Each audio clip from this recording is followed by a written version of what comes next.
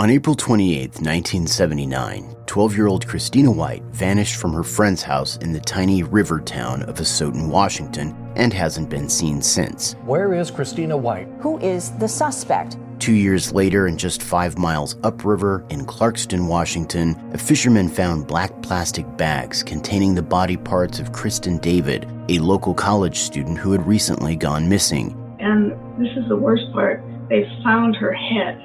The following year, on the night of September 12, 1982, 3 more people, Christina Nelson, Brandy Miller, and Stephen Pearsall, all vanished from a local community theater in the neighboring town of Lewiston, Idaho.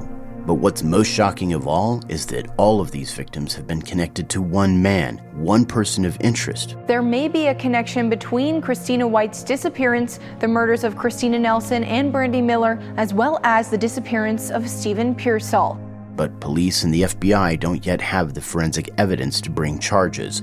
What's more is that this same man has also been connected to murders and suspicious deaths in California, Chicago, and North Carolina. If found guilty of these crimes, he will likely go down as one of the most notorious serial killers of all time. He was very odd himself. He was more creepy, scary, odd.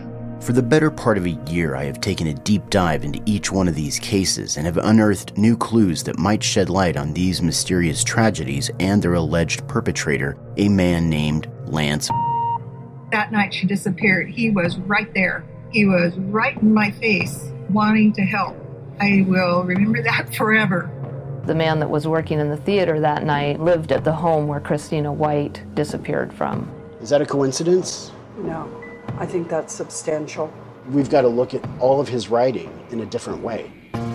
Join me, Brandon Schrand, host of the Snake River Killer podcast, while I continue my investigation in real time, uncovering clues and retracing the steps of each one of these victims in the final hours of their lives.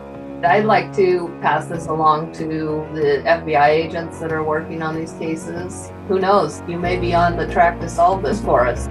You can find the Snake River Killer podcast on Spotify, Apple iTunes, or wherever you get your podcasts.